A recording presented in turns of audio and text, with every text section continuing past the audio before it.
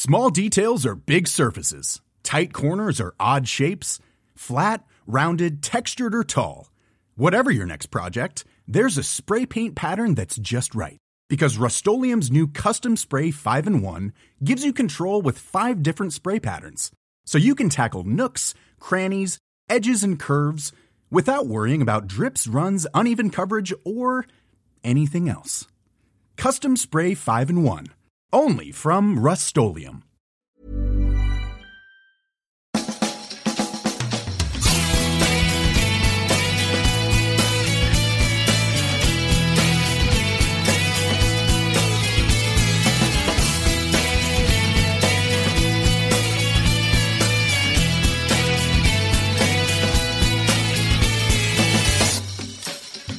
Hello and welcome to a brand new Arsblog Arscast right here on arsblog.com. How are you? Hope you're well. Thank you very much indeed, as always, for being here. Hope all is good with you and yours, wherever you are in the world. Now, it's been World Cup all the way for the last couple of weeks because the World Cup has been on. And there hasn't been any Arsenal.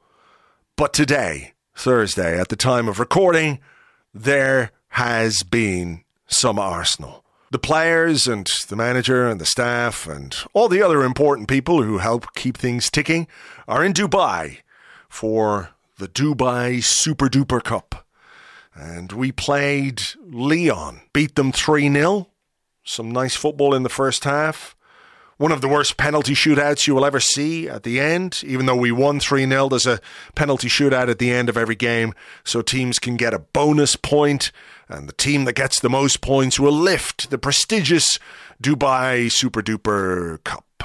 And as much as I might scoff, these games are actually kind of important because never before has there been a break in the middle of a season for a World Cup. We don't know how players are going to react. We need them to be match fit. And basically, this is pre-season 2, the re-seasoning.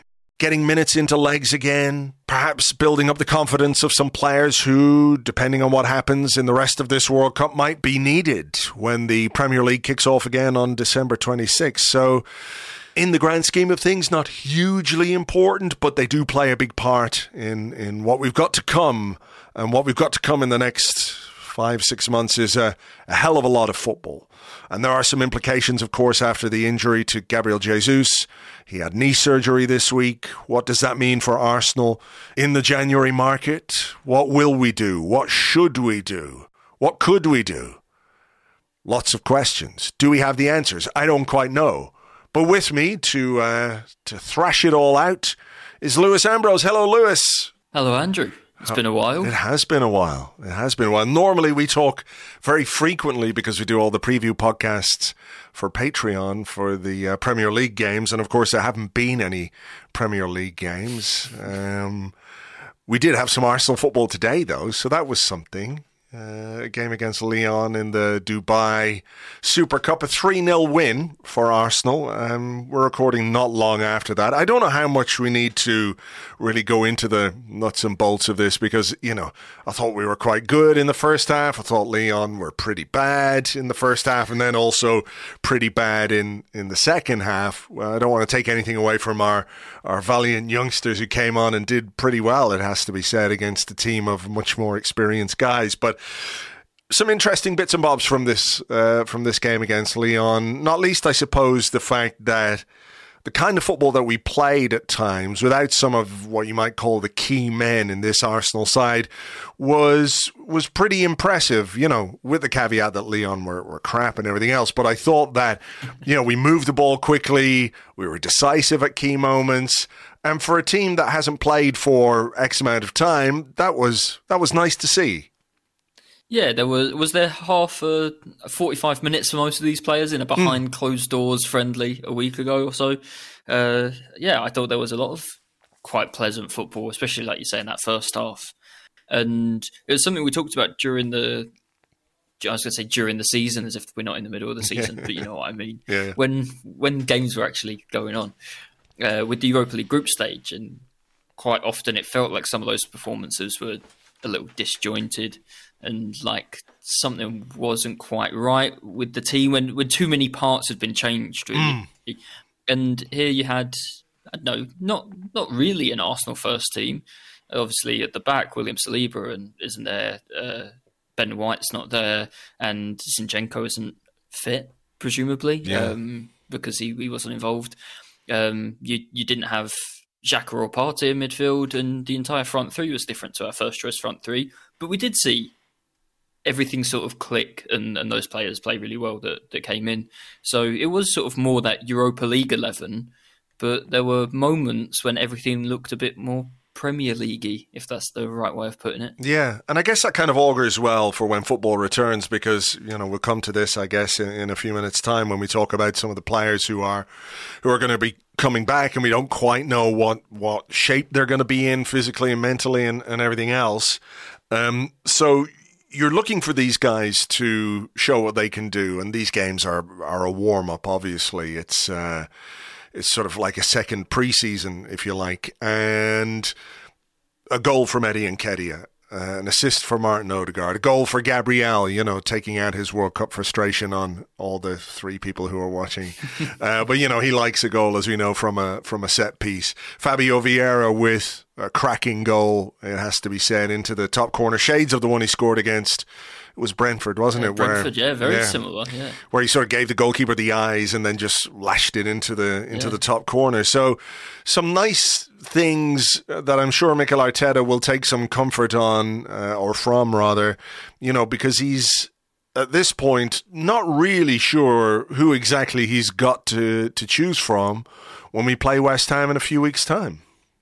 I mean, that'll be with Gabriel Jesus obviously out, and then you've got Martinelli and Saka could both go very far in the World Cup. It'll be interesting to see if he completely leaves those two players out. I think, there's every chance. They're one game away now, right? It's the quarterfinals. They're one game away from the semi-finals, which means you're sticking around in Qatar either way, because you're either playing the final or you're playing the third place game the day before. I think the third place game will be 9 days before the Premier League returns on Boxing Day. Obviously the final the day after. So you've got about a week, just over a week. Will he be tempted to play one of Saka or Martinelli, even if they go all that way? Or will they be on the bench for the West Ham game, maybe, in case we need something? Obviously, it's reassuring to see Fabio Vieira find the back of the net, Eddie Nketiah. Reece Nelson looked quite sharp again, I thought, as well, on the other flank. So we've got options, and I'm sure he'll feel a lot better having seen those players all perform today and perform quite well. But I have a niggling feeling that we might see somebody, at least one of them, maybe thrown back in when the Premier League returns, just with everything that is on the line and everything that's at stake. Sure. With the way the league table looks at the moment. Yeah, I mean, it's possible, that we could face West Ham on the 26th if, for example, England do get beyond France on Saturday, and if Brazil beat Croatia, which I think is, not a tall order, it has to be said. You're looking, like you say, at those guys being at the World Cup all the way to the end, right to the finish, third and fourth place and then the final. Whoever gets there. If those guys come back and need a rest, if they deem those players, in need of some kind of rest after the World Cup, you could be looking at a front line against West Ham pretty similar to the one that we saw tonight, with Eddie up front, with Reece Nelson on the left, with Fabio Vieira on the right. We don't yet know what the situation is with Emile Smith-Rowe. We don't know if he's going to play a part in these games. He wasn't involved today, obviously. So that was they just don't give much information out on these injuries. But I did hope that we would see Emile Smith-Rowe today, or the game against Milan that will be held in Dubai as well. The fact he wasn't on the bench tonight makes me wonder, is he still just working on his fitness? Yeah. And maybe we won't see him against Milan, and maybe we won't see him against Juventus at the Emirates in, 10 9 days from now, I think, 8 days. So yeah, it's not long now. There aren't many opportunities to get Emile Smith Rowe back on a football pitch again before the Premier League returns. So yeah, I thought he would play some part tonight, and the fact he didn't has me wondering whether or not he'll be ready in time for Boxing Day. Like if at least from the start. If you're Mikel Arteta, as much as you want your players to do well, and you want them to gain everything that comes with going far in an international tournament, there must be part of him sitting at home, like just rooting against secretly hoping that Croatia pulls something out of the bag against Brazil. We know on their day they're a fine team, but the legs are not what they were, I think it's fair to say, about Croatia. France, of course, have one of the best strikers in the world, but England have plenty of talent themselves. So he's probably sitting at home going, looking for a Luka Modric / Kylian Mbappe masterclass in each of those games. It means, of course, that he doesn't get William Saliba back, but by the looks of it, William Saliba is going to spend most of the World Cup on the bench, it seems, unless something happens, and it can happen in international football, of course, which would then mean, he gets Bukayo Saka back, he gets Aaron Ramsdale back, he gets Gabriel Martinelli back. I think you find it easy to sort of, ease them back into action and assuage their disappointment. But, it is all still so up in the air. It must be very difficult and frustrating for managers to try and think any distance ahead about what they're going to do and how they're going to do it. And we know that Arteta's a manager who does like to plan things out as much as possible. I mean, do you think he is at this point thinking, okay, let me make some plans right now for West Ham, and, if Saka is back or if Martinelli is back, I can reassess at that point. But, for now, he might be thinking, I'm gonna exclude them, and if they're there, it's kind of a bonus, if that makes sense. Yeah, I imagine in his head he's got the team, barring injuries or any other unfortunate circumstances, the team that will start in his head against West Ham on Boxing Day, or if not start, could have to start. If Saka, say England win this weekend and Saka's not back until be the 19th or 20th of December, I'm sure he has that image of a team in his mind, and then I would say it wouldn't be too crazy to suggest that that's the team that we started with today pretty much. Throw Granit Xhaka and Thomas Partey and maybe possibly Ben White or Zinchenko as well. But especially in terms of the front three, isn't it? It's Saka and Martinelli that are the big losses, really. Moving forward, as you said, Saliba's barely played. Aaron Ramsdale has not played. I kind of imagine if we need them to come back in and play on Boxing Day, that won't be a problem. Martinelli's playing a bit more, and Brazil, I think everybody's watching this World Cup thinking Brazil are going to go pretty far. And like you say, get past Croatia. Saka, he's playing all the time for England. Those two are the big question marks. And then I think today sometimes it's obvious, right? Today we saw a front three that didn't involve any of our regular front three. And I'm sure we'll see a lot of that same front three, Nelson, Nketiah and Fabio Vieira, again in the games against Milan and Juventus before we finally get back underway. I mean, is it a chance for them to sort of build up a kind of understanding, if you like?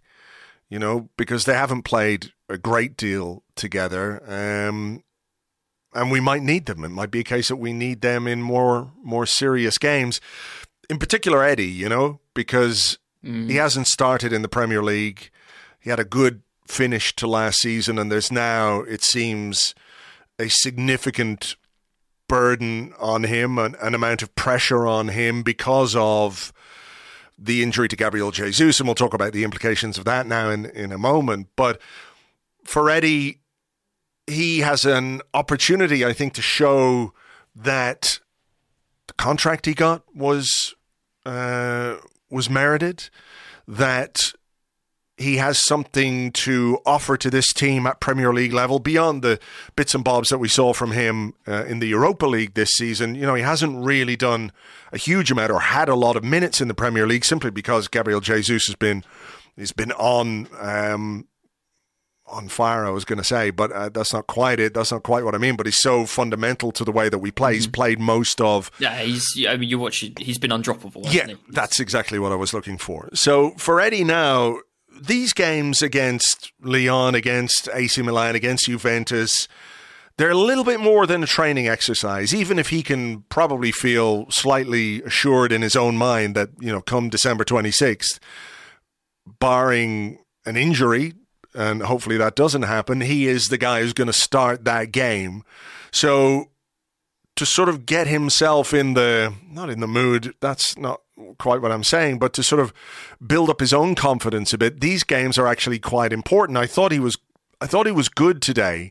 I thought some of the hold-up play, which is what he's going to have to try and replicate to some extent. I don't think he can do what Gabriel Jesus does, but he's going to have to do some of it, isn't he? Because that is what we're asking of a centre forward these days. Yeah, you want someone, and you look at the form that Martin Odegaard's been in, and Bukayo Saka and Gabriel Martinelli have been in as well. You want someone to come in and do what Gabriel Jesus has been doing, because otherwise you might be risking losing something from those other players as well.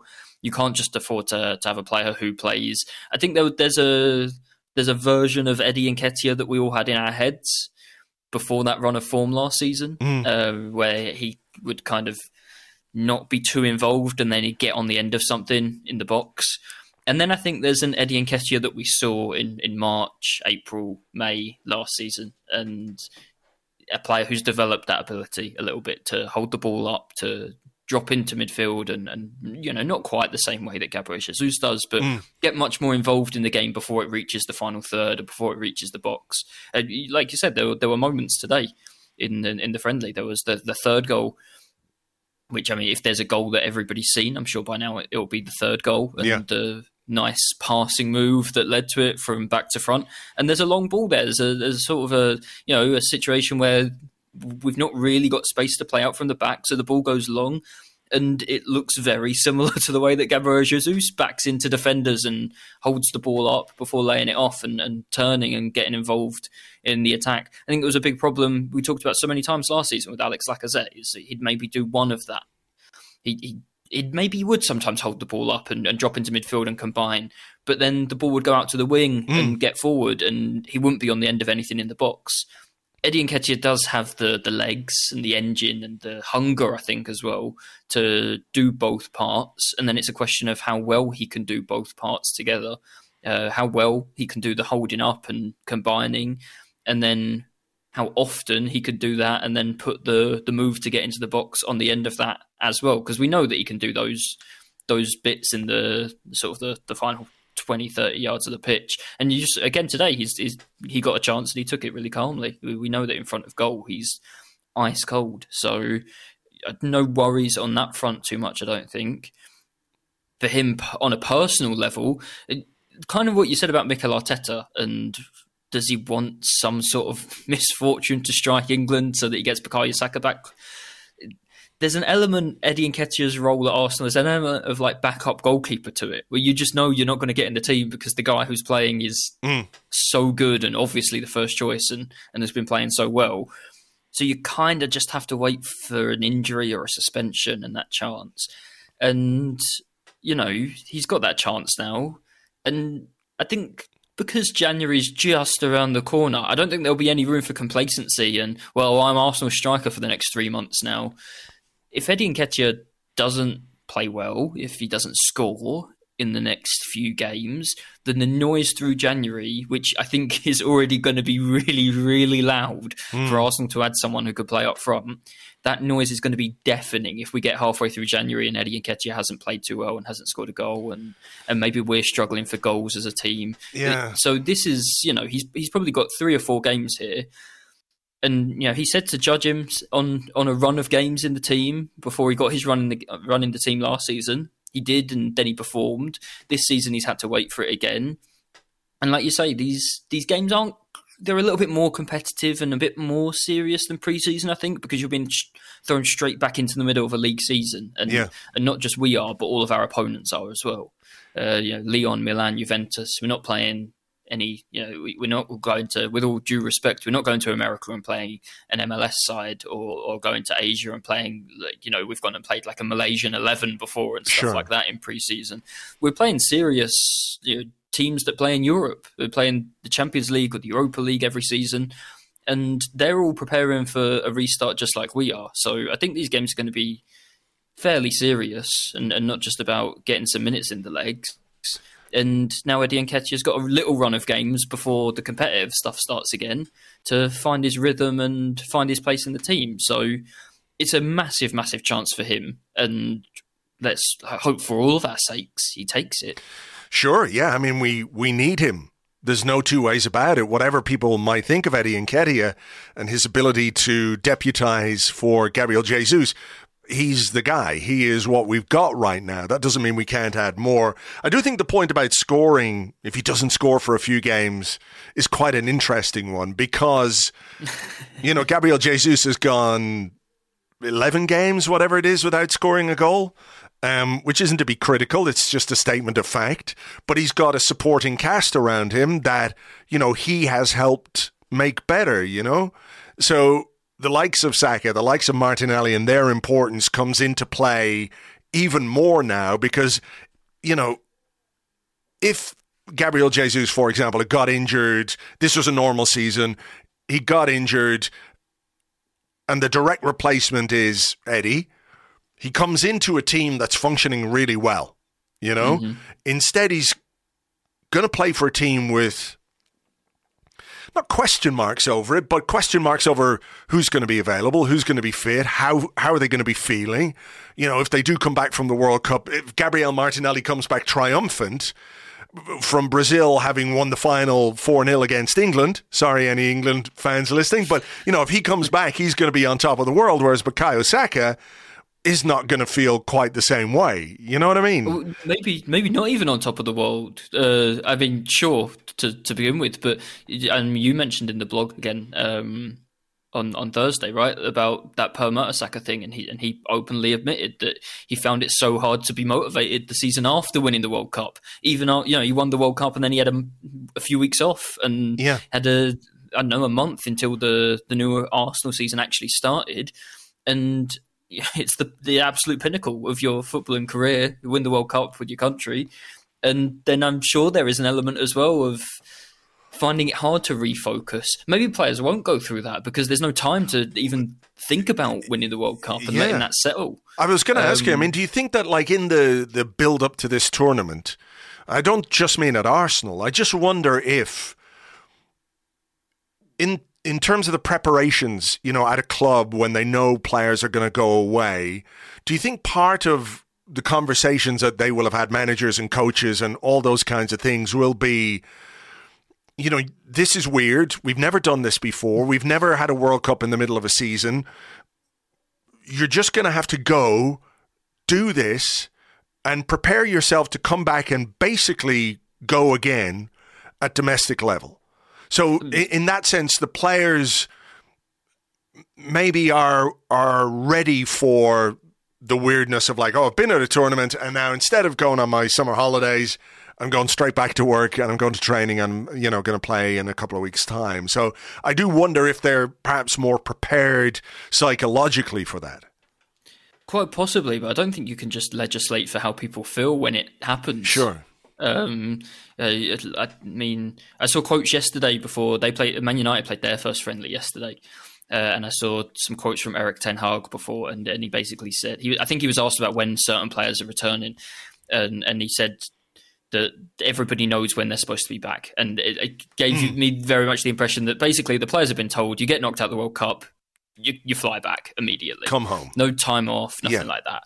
And it feels like Arsenal have done something similar anyway. When you see that Xhaka and Takehiro Tomiyasu are expected to be back immediately, or not even back, but in Dubai to train with the team, and Ten Hag basically was like, the players are, they've been told we've got a job to do, and when the World Cup's over for you, the World Cup's over for you, and you come back and you get on with the job that we're doing here.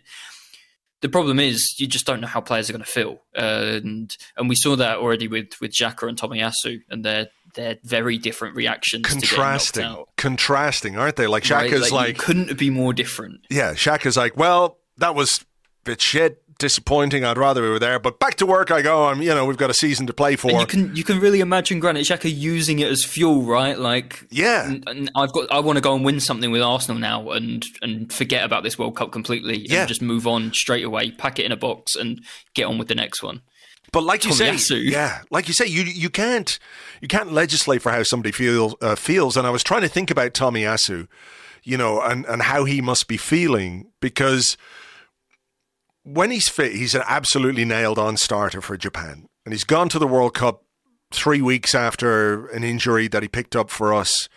Is he 100% fit? No, clearly he hasn't. He didn't start. He came on. Didn't start one of the other games. Came on. His first start was in the game that they lost. He referred to his own performance as a disaster. I didn't think he was brilliant, but I didn't think it was a disaster. All right. I thought he played all right, yeah. But, he's obviously got very high standards on a personal level. And I just wonder, how is he feeling about that? Because this should have been a really enjoyable tournament from a Japan point of view. You beat Spain, you beat Germany. He must be thinking, if I was fully fit, I could have helped. Yep. Did he push himself physically to get on the pitch? How is the injury now? We don't quite know. We'll maybe find out in due course when he plays for Arsenal or doesn't play for Arsenal in the coming weeks. And I can really understand how he, even with the best will in the world as a professional footballer, to say okay, well, I've got to compartmentalize this. I've got a job to do. This is my club. They pay my wages, all of that kind of stuff. But you can't stop your head talking to you know what I mean? I do my best to block my own inner voice out as much as possible, but it's not always. They also left, they must have left feeling so different, really contrast emotions. For Granit Xhaka, going back to Arsenal now is this season's going incredibly. People are singing my name. I'm playing every single week. I'm scoring goals. He's having the time of his life. And now it's obviously shit to get knocked out of the World Cup. And that's horrible. And especially the way it happened for Switzerland. Yeah. But now he gets to go back to that environment that was so great for him for the past 4 months. Tomiyasu comes back to a team that was flying without him really playing. And he's had a few injuries and a bit of a stop-start season in that regard. Even when he's fit, is he going to get in the team? Maybe not. Only at left back when someone's out. Only at right back when Ben White's not available. So they've both left Arsenal with such different experiences of the season so far. And, I'm sure the way that the season's gone, it's been great for us. And I'm sure Tomiyasu's really happy that we're winning all these games. But I'm also sure that it means something a little bit different when you're a part of it every single week. Yeah. Or when you've missed games through injury or you've not quite made it into the team. So, yeah, it'll be interesting to see how both of them do, and I have no doubt really that Granit Xhaka will be able to quite easily compartmentalise the World Cup and now get on with his job. Tomiyasu, obviously, the way that he's spoken and having had the issues that he's had for during the season so far, you're probably a little bit more wary of what kind of Takahiro Tomiyasu we're going to get back for the rest of the season. Yeah, and look, it's going to be down to Mikel Arteta's man management and how he deals with these guys. And, he could be facing, a disconsolate Bukayo Saka and a disconsolate Gabriel Martinelli. It's not beyond the realms of possibility that two of his most important players are coming back from a tournament where, they've endured something terrible or traumatic. Saka's done it before, as we know, and has come back, and I think it speaks volumes about him as a person as much as him as a player as to how well he's coped with what happened in the final of Euro 2020. But you don't want to keep heaping that kind of stuff on a guy. At some point it might just prove a little bit too much for him, so I do think it's fascinating that, as a fan base, and, Arsenal fans won't be alone. Other team supporters with players at this World Cup will be keeping everything crossed that their best player comes back from the tournament without an injury. We weren't so lucky, obviously, with Gabriel Jesus. But the psychological aspect of what this tournament can do or could do to a player is something that, they're obviously going to have to work on internally. Yeah, and then it's all the more important that we have not just Eddie Nketiah getting these games and hopefully finding some form, but Reiss Nelson and Fabio Vieira as well. We could easily, fitness, injuries, fatigue the players that have played a lot of time at this World Cup. Yeah. We could easily end up having to, if we don't sign anyone in January, maybe the market's prohibitive, there's not money there, I don't know. We could end up with Reiss Nelson needing to start 10 Premier League games between now and the end of the season. I mean, we're not even halfway through the season yet. Yeah, we've played 14 games. Reiss Nelson could, it's within the quite reasonable realms of possibility, I think, that he could end up playing some really important games between now and the end of the season.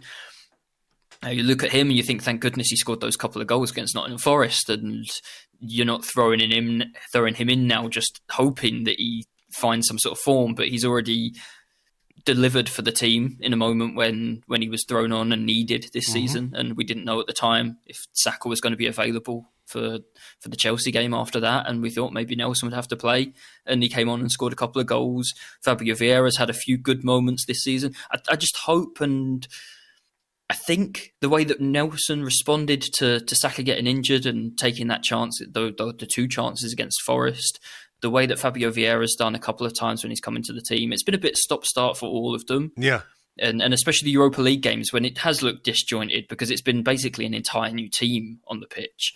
But when they've come in just for one or two players, Vieira at Brentford, Nelson against Forest, and they've been needed to slot into the Premier League team, they've done quite well. And hopefully those experiences reassure Mikel Arteta, but also especially reassure the players that they'll be fine to step up when they're needed. And I hope, like Nketiah, they're seeing this as a chance. Nelson's watching England, not just wanting England to win because he's English, but maybe wanting England to win, thinking, maybe then I get to start on Boxing Day and show what I can do. And then the same with Vieira and Gabriel Martinelli and Saka as well. So I'm sure and I hope that those players are looking at this as an opportunity. And again, Vieira today, Nelson looked sharp today. Vieira scored another screamer, and Nketiah was pretty industrious and took his goal well. So it was against an awful Lyon side, but it bodes fairly well, as much as you can read into any of these kind of friendly games. Sure. For what's to come in the next few weeks. And I think it's interesting. Mikel Arteta spoke about Fabio Vieira and talked about him being better in the second half of the season because he didn't really have a preseason. He arrived injured and he didn't get a chance to sort of settle in or build up his fitness and everything else. And maybe he might well be a guy who in the second half of this season is now more integrated, feels a little bit better. Like a new signing. Like a new signing, exactly. He is actually a new signing, so he's like a new signing, I guess.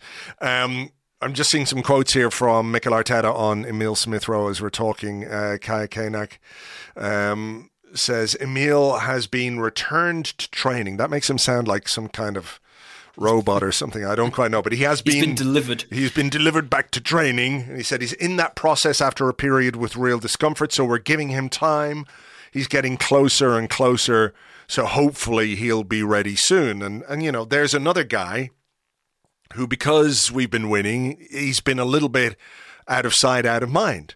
But he was our second highest goal scorer last season, Emile Smith-Rowe. So, there's somebody who can add something if he can get fit and get himself match fit. But obviously, the injury to Gabriel Jesus is a significant blow, because not only does it rob us of one of our best players this season, a man like with massive experience at the top of the table at a time when we're top of the table. I think that's worth noting because there is a pressure that comes with that, and he's been there, done that, and worn that T-shirt, plenty of times. And there's an issue of depth as well. We've talked about Eddie. We've talked about how this is a chance for him. We've talked about how, he could step up, and he showed last season. And, like you and like everyone listening, I'm sure, I hope he does. I hope he plays well and scores goals and everything else. But there's a depth issue now as well, isn't there? Because he is essentially the only striker that we have beyond Gabriel Jesus. So that is tightrope sort of esque, if you like, that, one knock for Eddie. Like, he went down at one point in the Lyon game and he was lying in the box and I was thinking, oh, fuck, and I feel like whatever plan they have for January has to be informed now by the circumstance of Jesus' injury, right? That maybe if you could give a cast iron guarantee that Eddie Nketiah would not get injured until such time as Gabriel Jesus returned fully fit, you could make an argument about, well, if we brought in a wide player and if we brought in a central midfield player, we could probably have enough to get us through the period of Jesus' maybe some games you put Martinelli up front, and and Eddie can play most of the games and that kind of thing. Yeah, but I feel like it's not enough, and that's not to talk about Eddie as as a player or as his talent. I just feel like in terms of depth, when you're in a title race, and we are, I guess, in a title race. We're 5 points clear at the top of the table, albeit we haven't reached the halfway point of the season, but there's a lot of football to play in the next 5 months, It's sort of mid-May when it finishes, so it's 5 and a bit months. There is Premier League, there's FA Cup, there's Europa League, and hopefully we continue to go the distance in the Europa League as well. How do you view January now? And what is required? Do you think that if we did get that winger in and did get that central midfielder in, that is sufficient to see us through? Or do the circumstances of this particular injury demand a different kind of a plan from Mikel Arteta and Edu? Yeah, I'm not convinced by the idea of playing Gabriel Martinelli up front for any extended period and relying on that. I think we talk about the team and moving parts, and if you put in Eddie for Gabriel Jesus, you could keep everything else as it was, and it was all working. And he can, maybe he does some things not to the level. Maybe there are other things that he can do a little bit better than Gabriel Jesus when he's in front of goal. You'd maybe hope that he stays a bit cooler and finds the bottom corner instead of the goalkeeper with a couple of the chances that Jesus has had in the last few games that we've played. So, I'm fine with Eddie Nketiah playing a lot of football for Arsenal. I think he proved the last couple of months of the last season that he's earned that chance, and that when he was playing every week, I thought he was really, really good.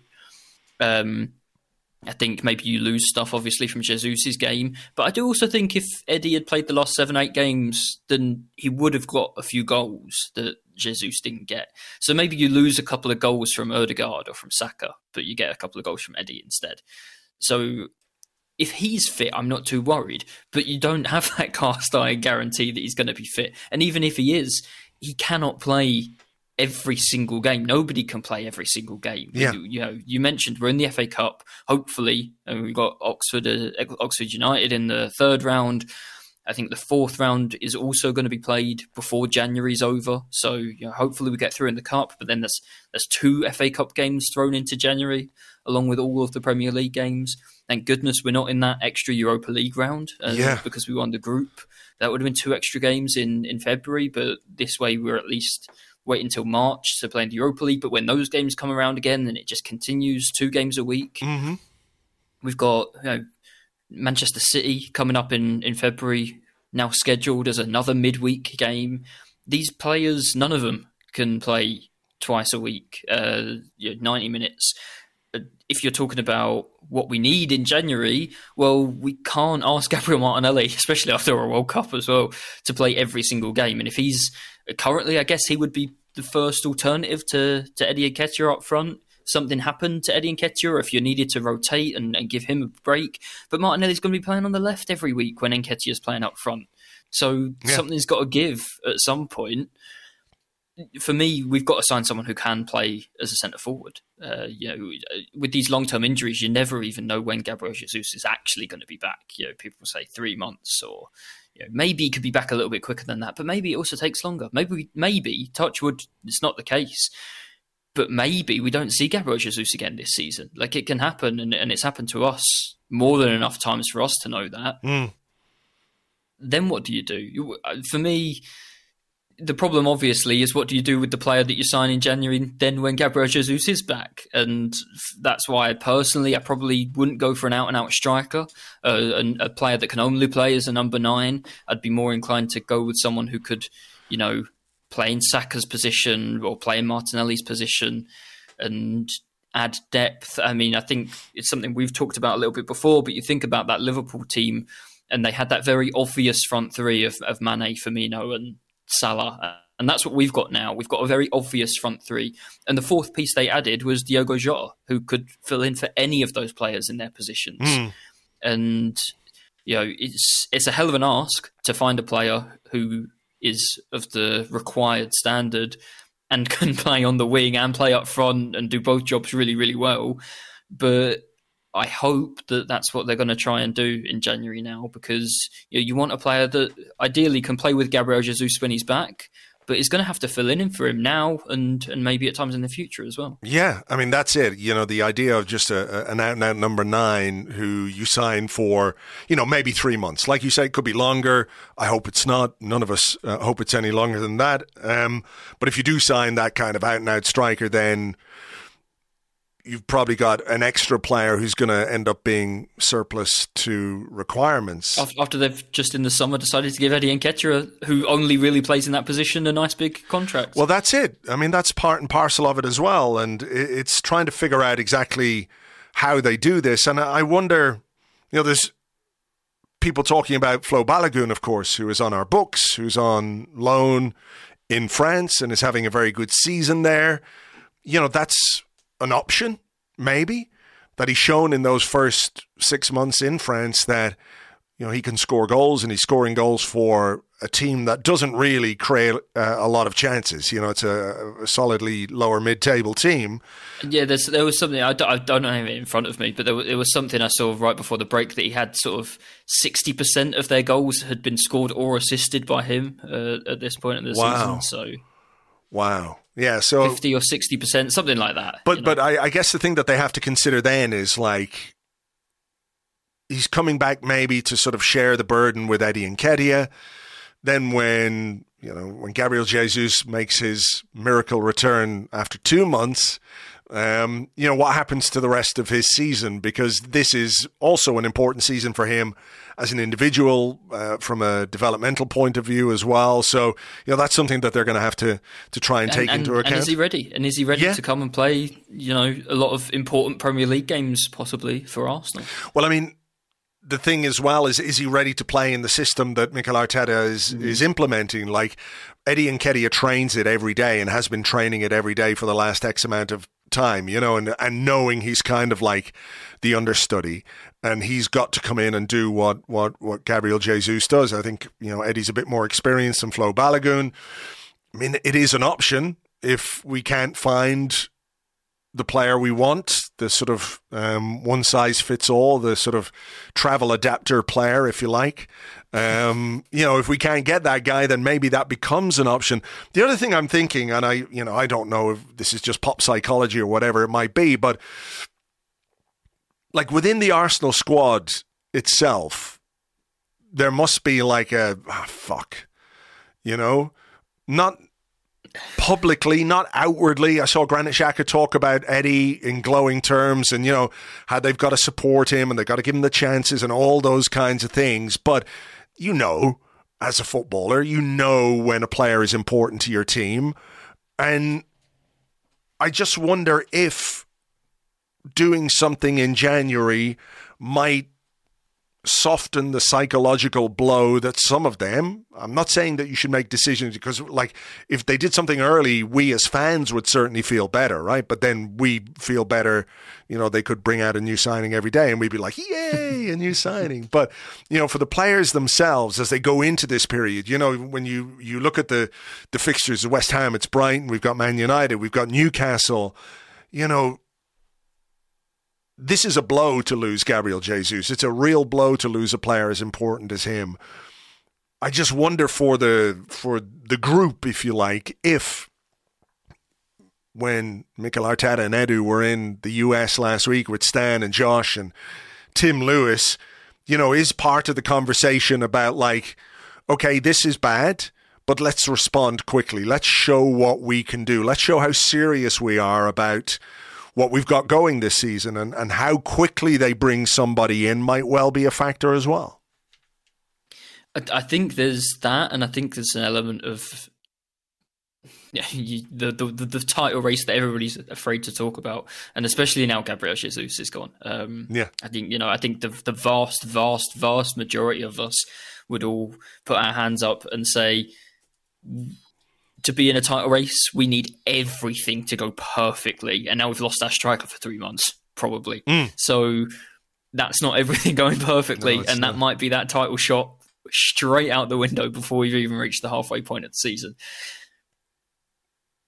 But we're still 5 points clear of Manchester City. And who knows when that's going to happen again? This team is going to get better. I believe that. You look at the age of the players. You look at Martinelli 12 months ago wasn't even playing every week. Bukayo Saka has been in the team for a bit longer than that and has just got better and better and better. Martin Odegaard has been fantastic so far this season. But the ages of the players, those key players, the defence, Saliba, Gabriel, this is the first few months they've ever played together, which is sort of unbelievable. Ben White's playing in a position that was a bit unfamiliar. Zinchenko's new to the team. Considering all of those things, the way these players have been playing is amazing. But to win as many games as we've won at this stage of the season, we could have a much better team and not pick up this many points. If you just take points on the board and look at the table and say 5 points clear, and we've not played City yet, and we play them at home before we play them away, that you have to be looking at this, I think. And I'm sure, and I hope that was part of that conversation with the Kroenkes and with Tim Lewis, that this might be an opportunity that might not come around again for a few years to, not necessarily to win the league, but to have a massive, massive stab at it and really push and go for it. The thing is, that conversation was had last year amongst the fan base in terms of getting into the Champions top four, League. yeah. I mean, it's slightly different. It's slightly more serious. The stakes are higher, if you like. I think they're much higher. Yeah, I think you could say about last season, you could see that progress was being made, but there's been a jump forward now, which might well change what you think you can do in that time period, right? I'm not saying that they wouldn't want to spend money and they wouldn't want to back the manager. And to be fair, over the last few windows, a lot of money has been spent, and the manager and the Edu, they've been backed fully.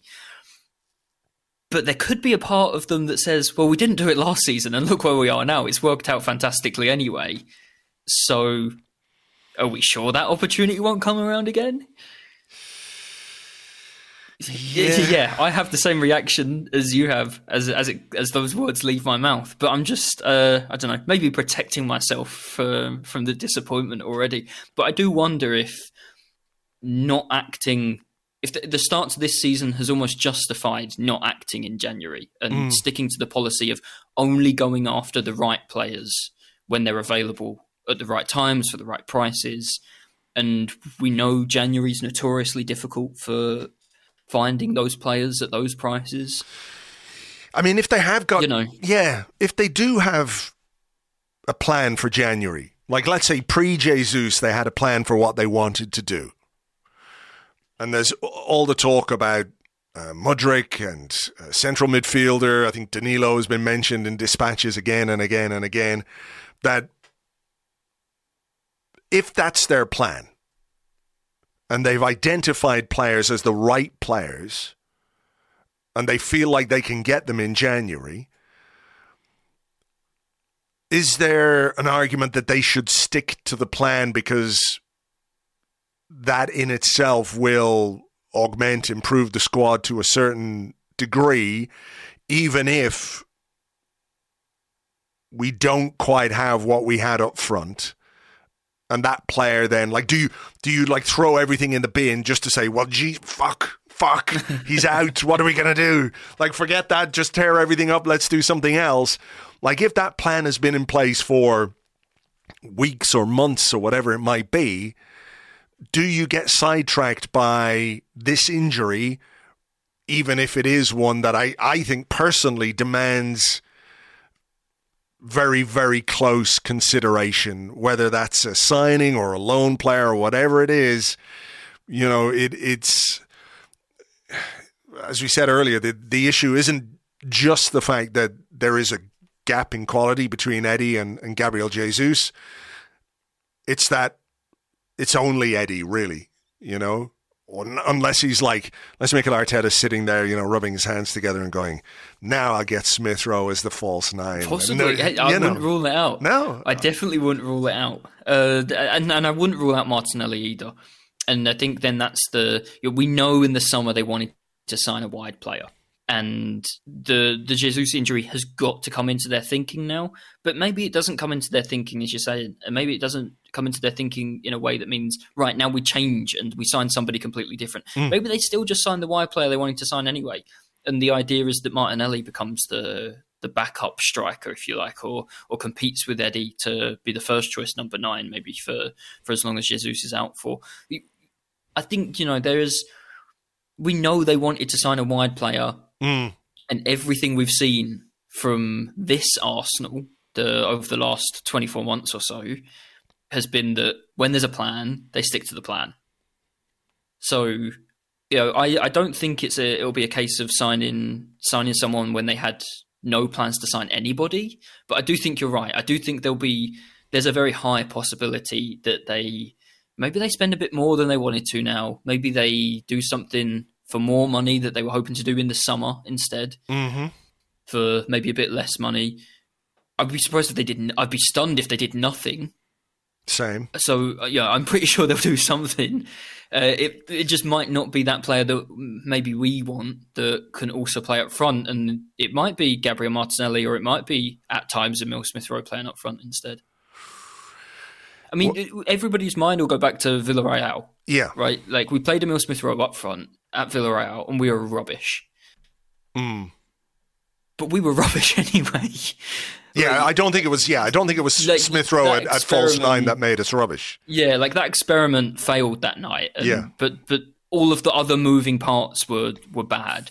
And I think it would be a very different experiment and worth, you know, trying again now that the rest of the team is good and that we've got a midfield that we like and we've got 2 wide players that we like. It would be a very different experiment this time around, I think. Even if it didn't work, it would maybe be worth trying again. Yeah, I mean, the thing is, I think we need the wide player anyway. You know, regardless of the injury to Jesus, we still need that wide player to build the squad out. You know, and you mentioned Reiss Nelson. I think he will probably leave at the end of the season, but you know, I think we've got to seriously consider just sticking to whatever plan we have. And if you can find the player who can replace Jesus or give you more depth in that position, then do it as well. But you know how capable we are of doing that, we'll have to wait and see. Just final quote here from Mikel Arteta about squad depth. He's talking after the game against Lyon in Dubai. He says, "I feel like my squad is really good. Unfortunately, we have had injuries and we will try to see what we can do to be strong. We have players. We have a lot of accompanying players. The question is, do we have the players that can give us the performances and the consistency that we need to maintain and improve from where we are?" So we have players, then we also have players that aren't good enough. And are they good enough, essentially? I mean, that's pretty much what he's saying. You know, in as much as you ever get anything from Mikel Arteta in transfer terms or injury terms, or Christ, I wouldn't even ask him the time of day.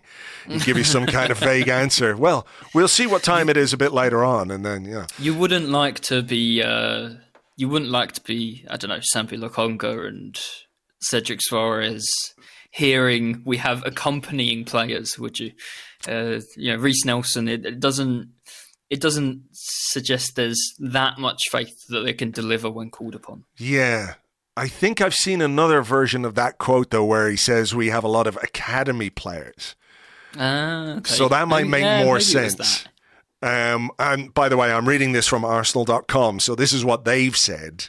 So we'll have to wait and see if that gets corrected along the way. That might make a bit more sense if he says we have a lot of academy players.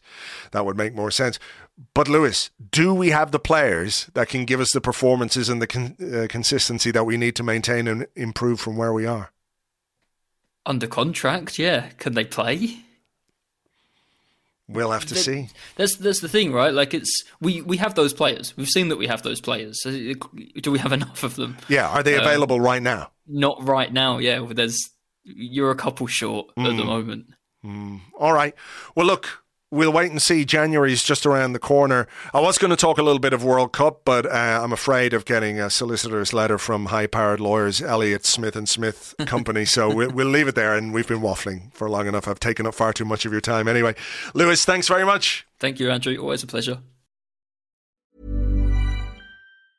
Life is full of awesome what-ifs, and some not so much, like unexpected medical costs. That's why United Healthcare provides Health Protector Guard fixed indemnity insurance plans to supplement your primary plan and help manage out-of-pocket costs. Learn more at uh1.com. When you're ready to pop the question, the last thing you want to do is second-guess the ring. At BlueNile.com, you can design a one-of-a-kind ring with the ease and convenience of shopping online. Choose your diamond and setting. When you find the one, you'll get it delivered right to your door. Go to BlueNile.com and use promo code LISTEN to get $50 off your purchase of $500 or more. That's code LISTEN at BlueNile.com for $50 off your purchase.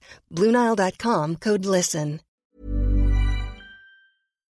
Thank you very much indeed to Lewis. You can find him on Twitter. He is at LG Ambrose, at LG Ambrose. And we talk to Lewis every week when the Premier League is on. We preview every game for our Patreon members. If you want to sign up, you can do that at patreon.com/arseblog.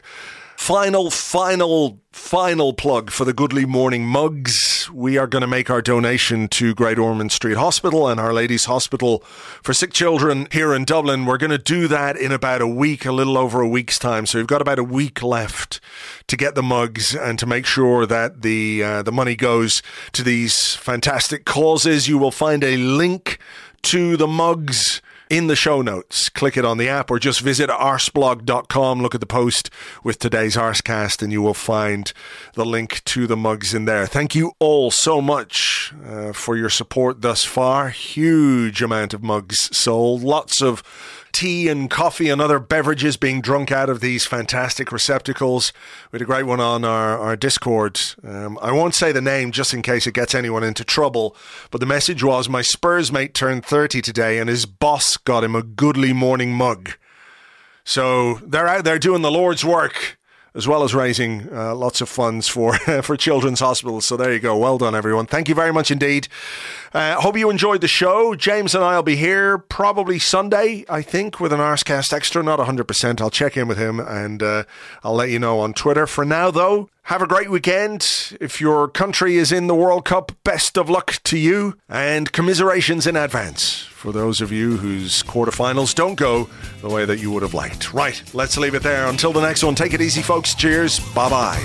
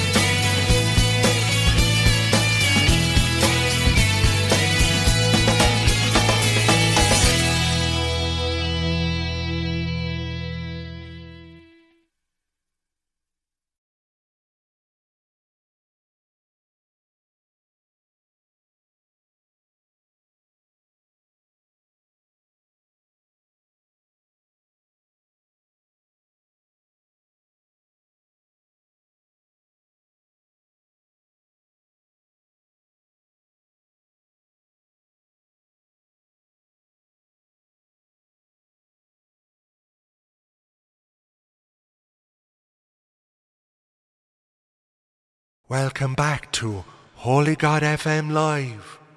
And as you can hear, we're coming direct from the cathedral this evening. And it is a special time of the year. It's the time of year when we think about Jesus. We think about all that Jesus did for us, the sacrifices that he made willingly to free us of our sins and of Alexandra Lacazette. But now, Jesus is gone. And like many of you, I turned to prayer. I took a moment and I asked God, why would you do that to Gabrielle and leave Harry Kane completely and utterly unaffected by plague, or at least something that makes him spend about 3 weeks on the toilet? But God, much like Bono, moves in mysterious ways. And all we can do now is say, "Hail Eddie, full of pace. Blessed art thou among strikers, and blessed be the 14 or so goals that we're going to need you to score until such time as Gabriel Jesus is fit again. Amen." Now it's time for a bit of music. Get up out of your pews and get going to the red hot sound of Dexys Midnight Runners. Oh, Jesus. Oh, Gino.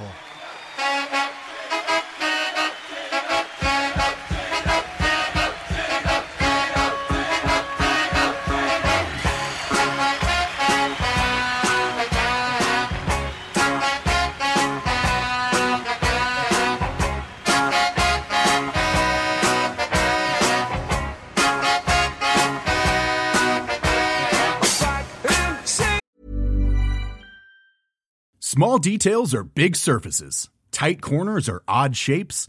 Flat, rounded, textured, or tall. Whatever your next project, there's a spray paint pattern that's just right. Because Rust-Oleum's new Custom Spray 5-in-1 gives you control with 5 different spray patterns. So you can tackle nooks, crannies, edges, and curves without worrying about drips, runs, uneven coverage, or anything else. Custom Spray 5-in-1. Only from Rust-Oleum.